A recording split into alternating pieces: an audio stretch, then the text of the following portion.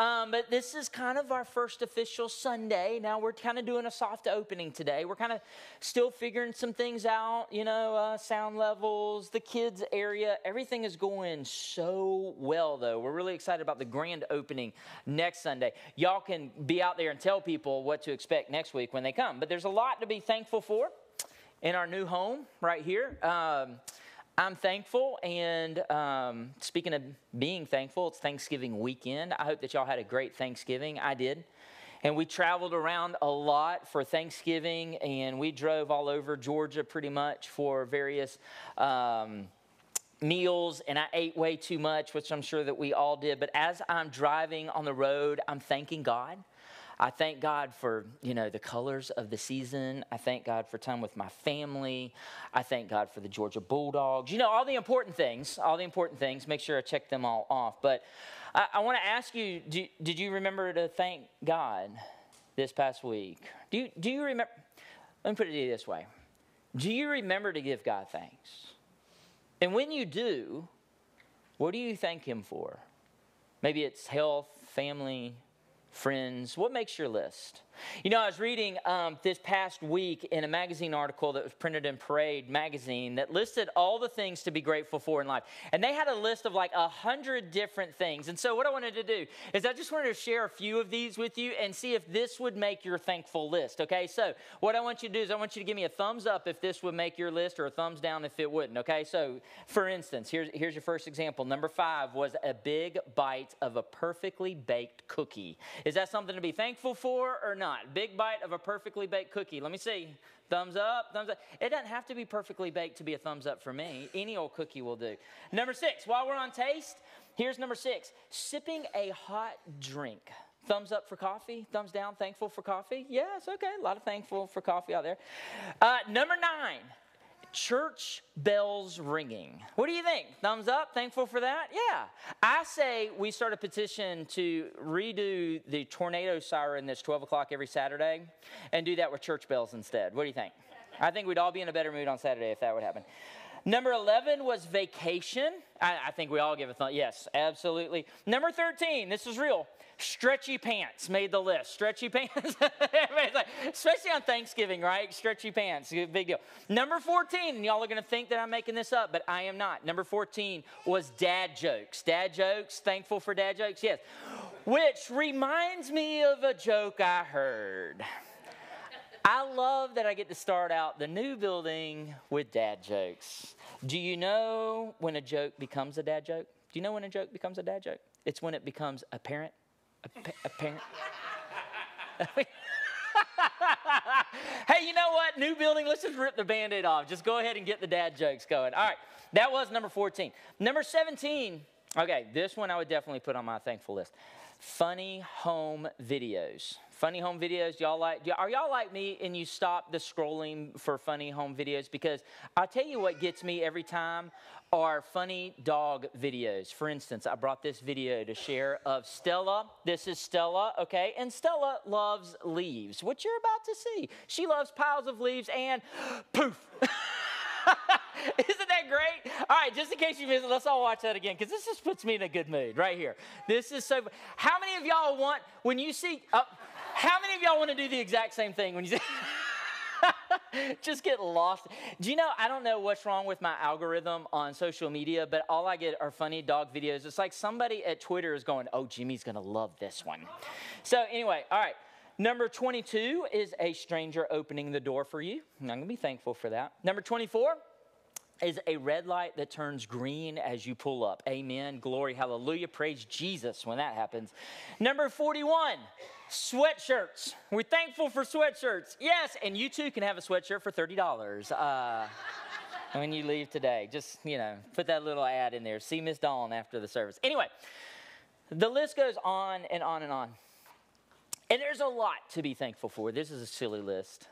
But of course, we have a lot of things to be thankful for. And as we move into this new place, as we have this new place to worship, man, I'm so thankful. I'm so thankful that we have a church building. But more than that, what I want you to know is that I'm really thankful for the people that are inside the church. I'm really thankful for this church family. I'm really thankful for this church congregation. I want to talk to you this morning about the church. Because church is more than just a building. I'm very excited about this building. I'm very excited about what God is building inside this building with the people that are here. So let's talk about the church. And to start things off, I want to teach you something. That the church is used over 100 times in the New Testament. And when it's used, it appears as the Greek word ekklesia. Okay, let me teach you a little bit. Ek means out of, and klesia means calling. Okay, so there's this idea that we are called out to be gathered together, and that's what we do, right? That's who we are. We're the church. We are better together. And the first time that the church is ever mentioned in the New Testament, guess who mentions the church the first time? Guess who mentions it? It's Jesus, okay? Just so you know, Jesus is usually a good answer for most of the questions, okay? Just throw that out there. Okay. Jesus uses it first, and let me tell you the time that he mentions it. When he mentions it, he's gathered with his disciples at a pretty popular location, a location at Caesarea Philippi. Now, I've been to this location during my trip to the Holy Land, and I brought a picture. Here's a picture of Caesarea Philippi. And what you got to know about this spot, it's very interesting. It's a really cool place to be. But you'll see the cutouts in the rock wall that are behind there. And those cutouts were used for false idols. Okay, so you had these little statues in those, or something that resembled or signified that false idols. All over, and the wall goes to my right hand side as well. Okay, so there's more and more. So it's in this spot, surrounded by all these false idols, okay? That Jesus has this question. He looks at his disciples, and here's what he asks them. He says this, who do people say the Son of Man is? Who do people say? And you know the Son of Man is Jesus, right? That's another name for the Messiah. So basically what he's asking the disciples is, who is everybody saying that I am? And some of y'all know this story. You've heard this story before. And the disciples' minds were racing. They're standing in the middle of all these people are gathered around. All these different conversations are happening. They're all talking about all these false gods. And here's what the disciples said in verse 14. He said, some say you're John the Baptist. Others say you're Elijah. And still others say that you're Jeremiah. Or that you're one of the prophets. Like you're one of those old prophets that's come back for us. So that's what everybody else is saying about him. But Jesus says, okay, that's great that you're telling me what everybody else. But then he turns it and he gets very specific and he asks them. And in verse 25, he says, who do you say? Who do you say that I am? Right? I understand what everybody else says. I understand what the conversation is. Like I've been around, I've heard what people are saying. Like I get that, but now let's get specific. Like who do you say that I am? And this is the moment in the middle of all those false gods, right? In the middle of all the wrong answers, this is the moment that Peter speaks up. And you know what's coming next. Peter says this. He says, Jesus, you're the Christ. You are the Son of the living God. And Jesus, of course, he loves this answer. He's like, good job, Peter, right? So he says, Peter, you're blessed. You are blessed, Simon, son of Jonah, because no person taught you that. Right? My Father in heaven showed you who I am. So I'm going to tell you that you're Peter. You're Peter, and on this rock, I'm going to build my church. And the power of death. Now we're going to talk about this a little bit too, but the power of death. Some of your translations don't say death, but it says Hades or it says hell. But the power of death will not be able to defeat it. And I love this. I want you to notice something in that last line. Jesus said, I will build my church. I will build it's his church, right? It's his church to build. So Jesus is looking at Peter. Peter is AKA the rock, right? He was the rock before the rock was the rock, right? He was like the original rock, right? So he's the rock, and Jesus is like, on this rock, on you and on the disciples and on the gospel message of what I'm coming to do, like I'm going to build the church. The church is going to happen, and you're going to help me make that happen. And Jesus, what I want you to see, Jesus cares about the church. Jesus loves the church. Jesus wants to build his church. It's very important to him. Always has been, always will be, and it should be. The church should be so important to us. So with all that being said, what I thought I'd do is I thought I'd just share a few minutes of things that have happened to me at the church, mostly in my time of growing up in the church, just some random thoughts of the significance that church has played in my life. And I'll give you a little bit of context for this. My dad was a preacher, so my life pretty much revolved around the church. In fact, I remember the first day when I was very little, I remember the first day that my dad told me that I could no longer sleep in church. Did y'all ever have that conversation with your parents? But back in the day, we had a small church, no kids' church during church, and we had those long pews, and our church had just bought those thick pew pads. You remember the pew pads? Do you remember? Oh, those were comfy, right?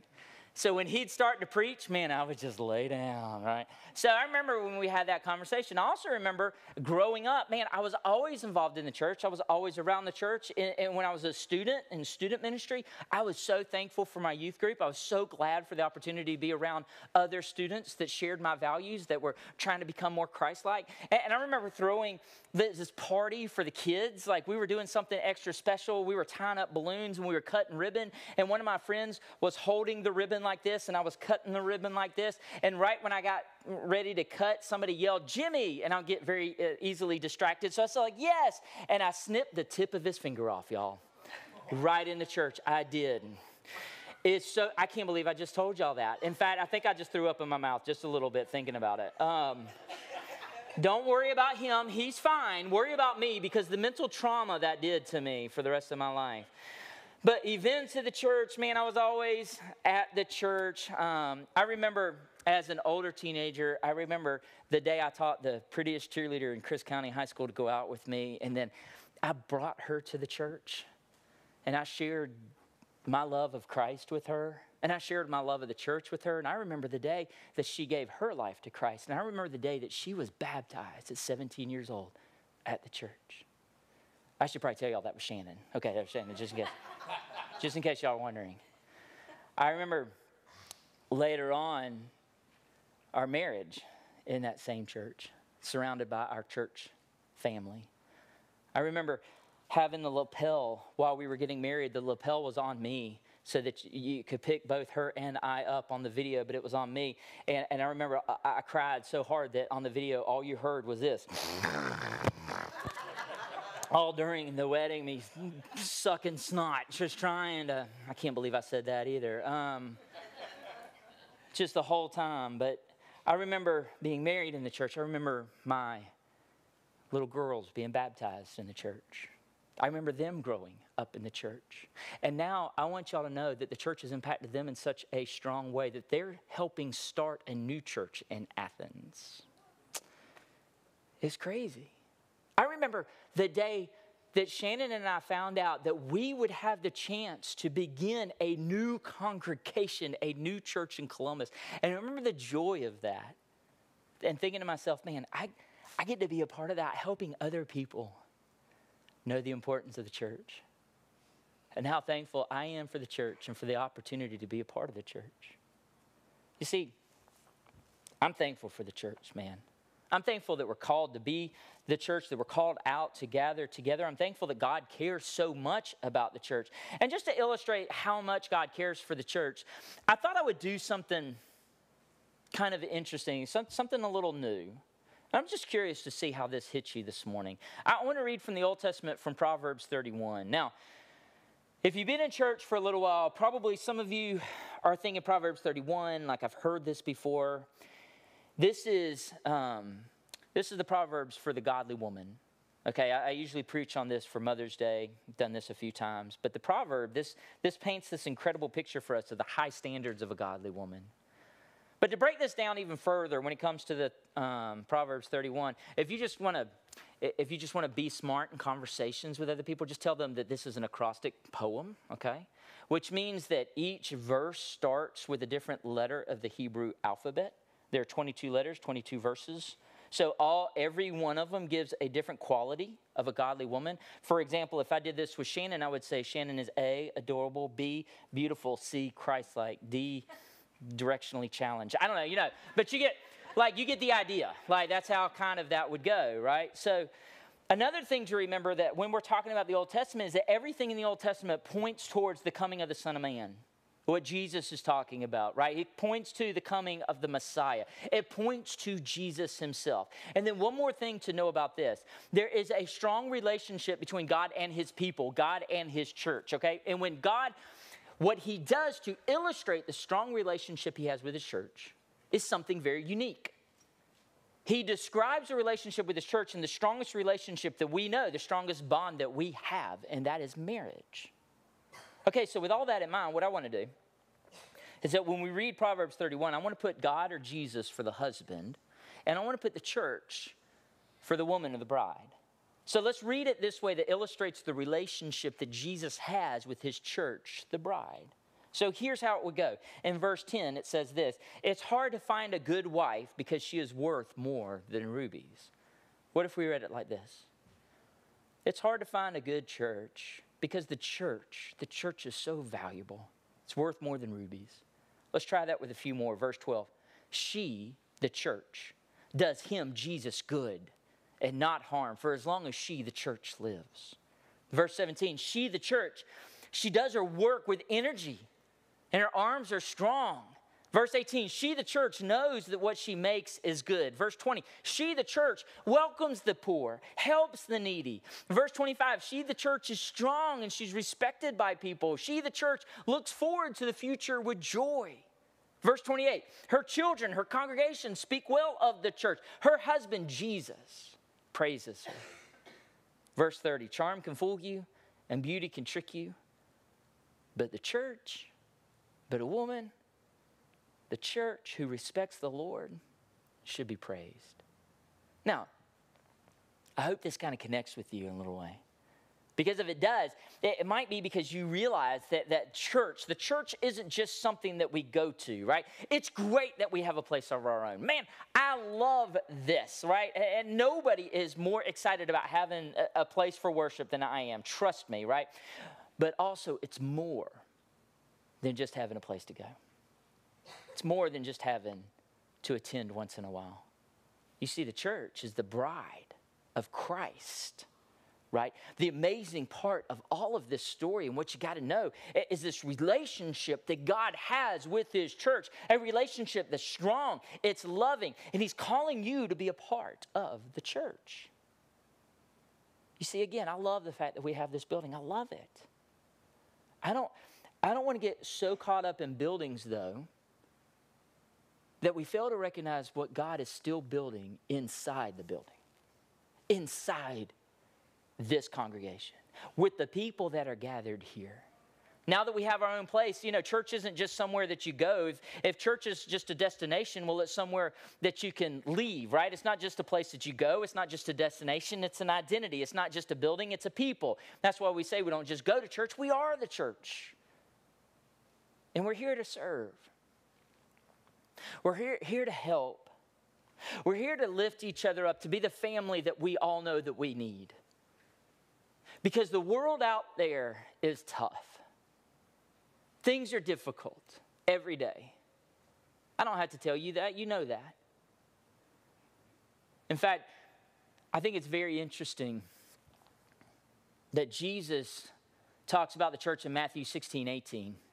Let me go back to that verse. He says, on this rock, he said, I will build my church, and the power of death will not be able to defeat it. Now, it's very interesting to me that when he says, I'm going to build my church, he could have said anything next. Like he could have said, I'm going to build my church, and the church is going to care for the widows, which is normal, which is what you would expect. Like that's part of the church's responsibility, is to serve others, right? That would totally be what you expect. But he doesn't say that. He doesn't say, I'm going to build my church. Right, and then there will be peace on earth, which is the reason Jesus came. Jesus came to bring peace on earth. We celebrate peace on earth during Advent time. The peace that Jesus brings between us and God, the peace that comes inside, that fills us, that surpasses all understanding, that we say, But that's not what he said. What does he say? He says, I'm going to build my church in the power of death. Now, your translations might also say the power of hell or Hades will not be able to defeat it. So get this. The first time Jesus talks about this church, he makes it very clear. He's very plain about this, that there is a battle raging out there. Which makes me wonder, like, what are you battling right now? Like, what's your battle? Some of us might feel like we're battling the checkbook. I say checkbook. Nobody really says checkbook. Maybe your credit card or whatever, your debit card. Just trying to pay the bills. Some of you might be feeling like you're battling your kids' grades. If they would just pass lit, Maybe some of you feel like you're constantly in battle with your job. How much time it's taking, trying to struggle between the battle between having home life and work life and how am I going to get everything done? I want to fill you in on something. It's a battle out there, and we're being attacked every day. The enemy is real, and there is someone out there that Scripture says whose purpose is to kill, steal, and destroy. And I don't mean to scare anybody. I'm not trying to do that. I just want you to know that there is someone out there. There is Satan at work out there. There is an enemy out there that wants nothing more than to hurt your witness and to drive a wedge between you and your relationship with God and your relationship with the church. You know that, right? And if you don't know that, come talk to me because I have examples to give you. In fact, there's certain times, and I know you have examples in your life where things are going well, something happens, and you're like, oh, that's the enemy right there. Have you ever said that? Like, that is Satan at work right there. Do you know, Satan knows exactly what to do to get me, what to bring me down. He knows just what buttons to push, and man, he can push them well. In fact, I'll tell you this. About a year ago, I remember things were going great, felt good. Had a good Sunday morning, felt good about my message. Had a great Sunday afternoon. Everything's going well. Then Monday comes. And Monday, I got a phone call at the church. Now, generally, phone calls at the church are a mixed bag because most of the time, people don't call the church just to tell the preacher, hey, everything's going great. Generally, it's other stuff. It's part of it. But this particular conversation, we'll just say somebody had some tough thoughts. And they just kind of brought me crashing down. And it's almost like Satan was like, I know exactly what to do. I know how to get Jimmy. And then, it was so cool. Right after that conversation, I'm feeling kind of down. I remember God mobilized the church. And I had 2 or 3 texts just out of the blue from some of you here at the church that sent me an encouraging text, and you had no idea what was going on. You didn't know that I needed to pick me up. You didn't know that I was being attacked, so to speak. You didn't know what was going on. It was just like God's like, I got this because I have the church, and here comes the church, right? We got this together. And immediately, the church was there to help me with that battle. I'm thankful for the church because it is a battle out there. The battle that's being waged, listen, it's not against flesh and blood, okay? It's not, the battle that we should be facing isn't against somebody that doesn't vote the same way I do. The battles that we face, they're not about, they post something I don't like. It's not even about theological differences within the church. That's not our battle. Our battle is real. And what we are is the church that is supposed to be united together to help push back on the enemies of darkness, right? That's who we are. And that's the benefit of being a part of a church. So let me encourage you a little bit. It's a great time to talk about the church because we're in this new building, right? I just want you to know that you need the church. As if you don't know that already. I just want to remind you to be thankful for the church. The Bible says iron sharpens iron. Together we're better. We lift each other up. We love. We convict. We correct. We encourage. You weren't meant to do it all alone. I got your back. You got mine. Thank goodness we have an amazing church family. And not only do you need the church, but the church needs you because you're gifted. God has gifted you in a specific way to serve the church.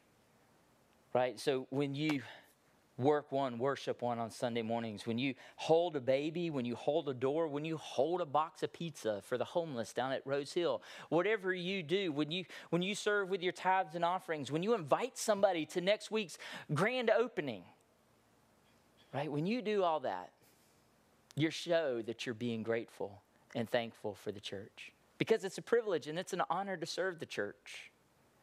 And let me tell you, when you do that and other people see what you're doing, and how you're acting towards the church, that you're serving the church like that, let me tell you, friends, it makes a difference because it's so awesome, it's so different, and it's just the purpose that we need. So the church isn't here just to serve my needs, right? The church isn't just a building, although I'm so thankful for the one that we're in. I just want to remind everybody, we are the church, and we exist to make a difference in the lives of the people around us in this building and outside this building as we take more ground for the cause and the gospel of Jesus Christ. I'm thankful that I have you in this church. Let's pray together. Jesus, we thank you. Thank you so much for this amazing place to worship together. God, we thank you for all that you have provided. But more importantly than a church building, God, we thank you for the church family, the congregation itself. God, we thank you that you have brought this amazing family together. We thank you for what you're building right here, right now at the Ridge. We're so honored that you love us. We're so honored that you died for us. We're so honored and thankful that you're coming again to claim your bride, the church, as Scripture says. So as we wait for your return, God, we long for your return. May we just be faithful in how we serve you right now. God, use us. Use us for your glory. Use us for your kingdom. May we be the church serving the world for the sake of the gospel. It's in your name we pray all these things. Amen. Amen.